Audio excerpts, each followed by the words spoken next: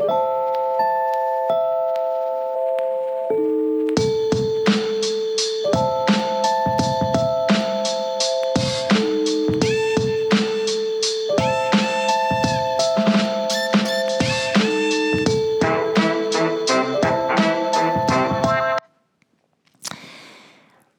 this is Donna Otto, and I'm wishing you a very, very blessed Holy Christmas. We're talking in these last days of the 3 I words that are a part of the Christmas story, the invitation. And today we're talking about, and the third one is intimacy. The middle one is iteration. Iteration. What does that mean? To iterate something is to repeat it. If somebody calls you an old nag, you're an iteration person. You repeat and repeat. And that's a very good thing in the scope of understanding and hearing this gospel message. This is the gospel, part of the gospel message. The birth of Christ, the miracle birth, all of the pieces that come together. Shepherds watching a star, the wise men going to Herod, and Herod saying, hey, let me know when you find him. I want to worship him too. And then they decide not to go home that way. There's so much unveiling. And if you're like I am, every Advent, I go through the passages and I think, oh, that's like brand new to me. It means something different. I think this year it's been mostly about Anna and Simeon, which I talked about a few days ago, because maybe it's my age that's creeping up on me. Maybe it's the definitions of who these people are. This Advent, in my reading and rereading these very well-worn and very used passages, I have new understandings of Jesus and how it all came to be. How this whole thing came to be. In Luke, and Luke is, I think a lot of people sit on Luke for the Christmas story because it has all the components in it. But in the first chapter of Luke is 80 verses long, and the second chapter is 52 verses long. So when you sit down to read it, put your feet up. It's not a short read. But in Luke chapter 1, verse 36 and 37, he says, and now your relative Elizabeth in her old age has also conceived a son. This is the 6th month for her who was said to be barren. For nothing will be impossible with God. Have you heard that before anywhere? Have you heard that at Christmas time, any other Christmas year? This iteration of the story, the characters that I listed, Gabriel and Joseph and Mary and Anna and Elizabeth and Zechariah and the angels and the shepherds and the wise men. I mean, they're just familiar. I think I could stop a total stranger on the street and say, I'm a reporter and I'd like you to tell me just some names of the people found in the birth of Christ story. Christ's story has a lot of characters in it, and Gabriel, who's the messenger, and Mary, who's the virgin mother. And here in this verse, in verse 37, he says, for nothing will be impossible with God. Anyone ever say that to you? Did you ever get in the mully grubs or in a horrible situation? You've lost a loved one. There's marital discord. Your children have chosen paths that are not good and holy for them. And we say, is God here? Is he a part of this? This iteration of repeating and repeating and repeating the truth. For nothing will be impossible with God. How many times could I say that? Could I just start saying that and repeating it till the end of our podcast today? I could. I'm not going to, so don't worry. But I think we get, I've heard that, or I know that, I've read that. There's a wonderful medium of reading God's Word in a very meditative way. And instead of reading for speed or knowledge, we read it so that the words will like settle in. Did you ever say this to your child? Now slow down. Slow down. Say it back. They come in the door and blah, blah, blah, and you can't understand what they're saying. They're talking so fast. You say, now slow down and repeat that again. Or we say to our children, I'm going to repeat this to you very slowly so you hear me. Or we say, I'm not going to say this again. And yet there is this iteration that happens over and over and over again. And if I sit quietly with just those two verses, I feel the friendship, the assurance that I understand Mary had with God and that I have with God also. So I don't want the repetitiveness of the story. And you say, oh, no, they're going to use that passage again. And I think sometimes I have been to services in other countries during Christmas or other cities and states while we have been traveling for Christmas. And I hear a pastor who takes another passage and he's still speaking of God and Jesus, but he stays away from these familiar passages. And I always think that's just a little too bad, because when we iterate and reiterate the same thing, it becomes very familiar. It's still made new to me. All things are made new to me. The scripture tells me that I am being made perfect. I am not perfect, although I certainly wish I were. And for a lot of my life, I tried to prove that I was. And for those of you who know me at all, you know that's to be true. Being made perfect. The idea of being made perfect is very appealing to me. One, that's part of my nature. Let's not talk about Enneagram and numbers and all of that. It is part of, I want all things to be perfect, especially me, all right? Now, I know that's not possible, although I spent a lot of young years trying to make it happen.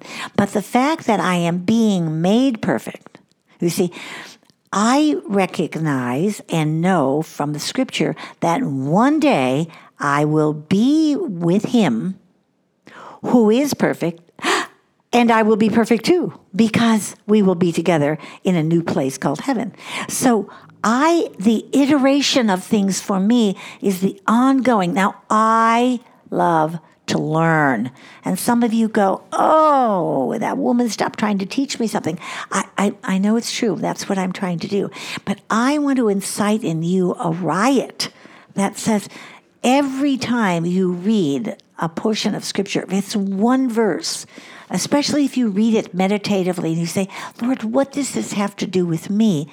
You iterate something you've already read, something you already know, something you know all the history about.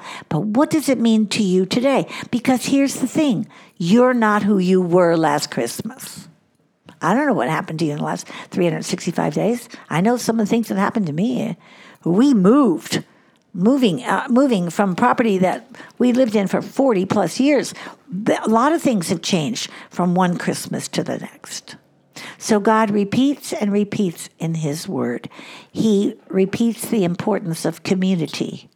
He repeats the importance of worship.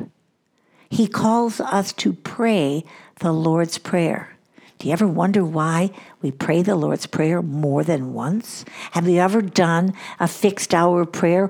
Well, every hour on the hour you pause to say a prayer, maybe the Lord's Prayer? He tells us over and over again the importance of sacrifice, the importance of his love for us. And how about the big S word, surrender? Surrender. He repeatedly repeats and repeats and iterates that these things are part of our walk in faith with him. I grew up without many memories or traditions, certainly that were good memories and traditions. But that did not stop my Heavenly Father from reminding me that it's never too late to change that. It's never too late. It is never too late with God. Never.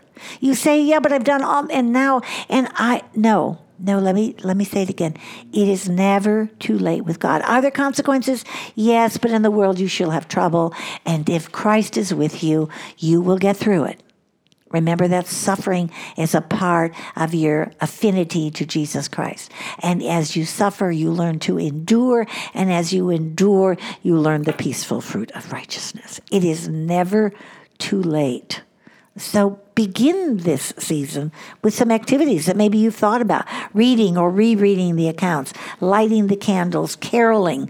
Maybe it's just eating the same favorite food that allows your family to laugh and talk. When our daughter was a teenager, she somewhere ate a crepe. It probably was, she was in France for a summer being a nanny for some missionary kids. That's probably when it happened. She came home and she wanted crepes. I thought, good for you. Well, you want to know? Let's make them. So I bought her a little pan and had a recipe, and she made crepes. And on Christmas morning, Anissa made crepes with pigs in a blanket. You know what that is? The blanket was the crepe, and the pigs were the sausages with an apple au beurre on top of it. And the apple au beurre was a French word for saying apple that has been sauteed in butter and cinnamon and sugar, and then you put it on top of the crepe, which has the sausage inside, and you love it, period. But that was her tradition. And she started it, and we, to this day, still serve it on Christmas morning. We repeat it, and every time we repeat it, we can talk about those things. And every time you repeat the Word of God in you, you have the familiarity of knowing Him and knowing what He is wanting to invite you to do, and you are willing to allow it to be reiterated in you. This is a rhythm. This is a rhythm of life. A rhythm of life. We all have rhythms of life. I have an adult friend whose rhythm of life sounds just like this. Gets up in the morning late, eats, goes back to bed, sleeps, watches television, eats dinner, stays up late watching television, sleeps, wakes up in the morning late, and does the same thing the next day. It's his rhythm. It's his rhythm. It's his choice. It's his rhythm. All of us have a rhythm. Some rhythms are better than others. Some rhythms are more concrete than others. Some rhythms are caused because we have no options. A young daughter of my heart who I was with just recently said that her in-laws are losing their ability to take care of themselves. Their rhythm is changing. She said, my mother-in-law was still in her pajamas at 4 p.m, new to this woman. Her rhythm is changing because of her age and illness. But we all have rhythms. We move from one rhythm to another rhythm, and we iterate it by doing it and repeating it. I want to encourage you to recognize that this is a way of life and encourage you to, this season, reread the accounts. The innkeeper whose inn is full. Is that the one you want to read about? Well, then read it. Reread it again. If there are more comfortable versions of the Christmas account, then read those. We love to read the Luke 2 passage in the King James Version. We have to go and get the King James Version off the shelf because neither one of us in our house use it. But there is something about the firstborn baby wrapped in swaddling clothes. Just lays you back to the time when you were a small child in the Christmas program. So iteration is a part of our lives. Don't run from it. Don't run from it. No room in the inn. We've heard these repetitive stories. I just want to highlight a few of them and see, as I say them, are they familiar? I am Joseph, son of Levi. Joseph was of the royal family. The city of David was Bethlehem. Everyone knew the Hebrew scripture referred to Jerusalem as the city of David. Unto her a child was given. Are these familiar words?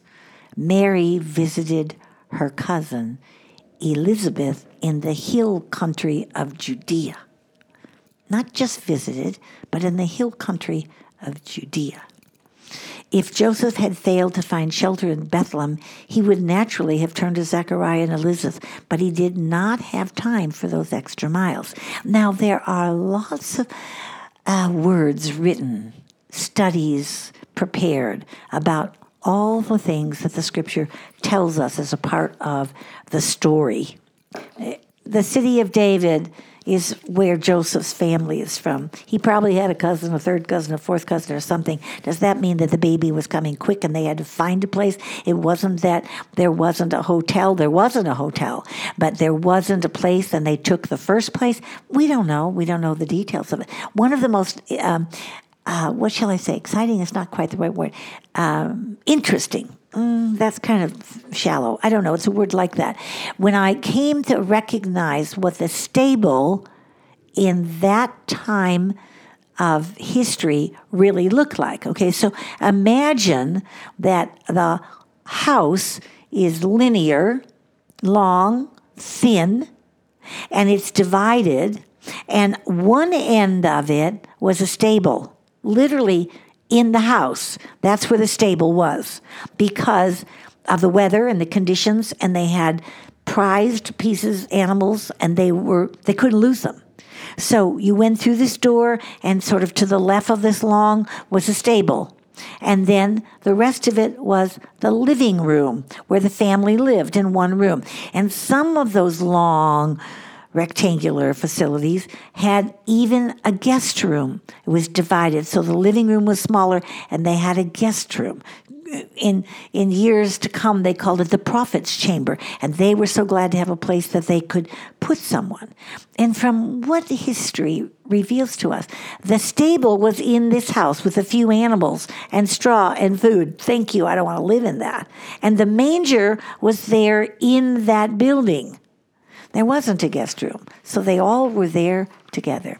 I don't know if that's true or not true, but it opened my mind to imagining, as I reiterated the account of Joseph and Mary and pregnant, about to give birth. Wow. About to give birth in a town where she's not welcome, where she doesn't have a place. And may I tell you, the way we give birth today is so vastly different that it's hard to even relate to it. But I know the one thing she did was to get on a donkey at 9 months pregnant and travel for 75 miles. So it's no surprise to me that when I reread that story and recognize that fact, that this baby was coming. This baby was ready to come, whether she was for the first child to be delivered or not. She knew what was happening, and she said, Joseph, now find us a stable. We'll take it. I don't know. Maybe that's not how it happened.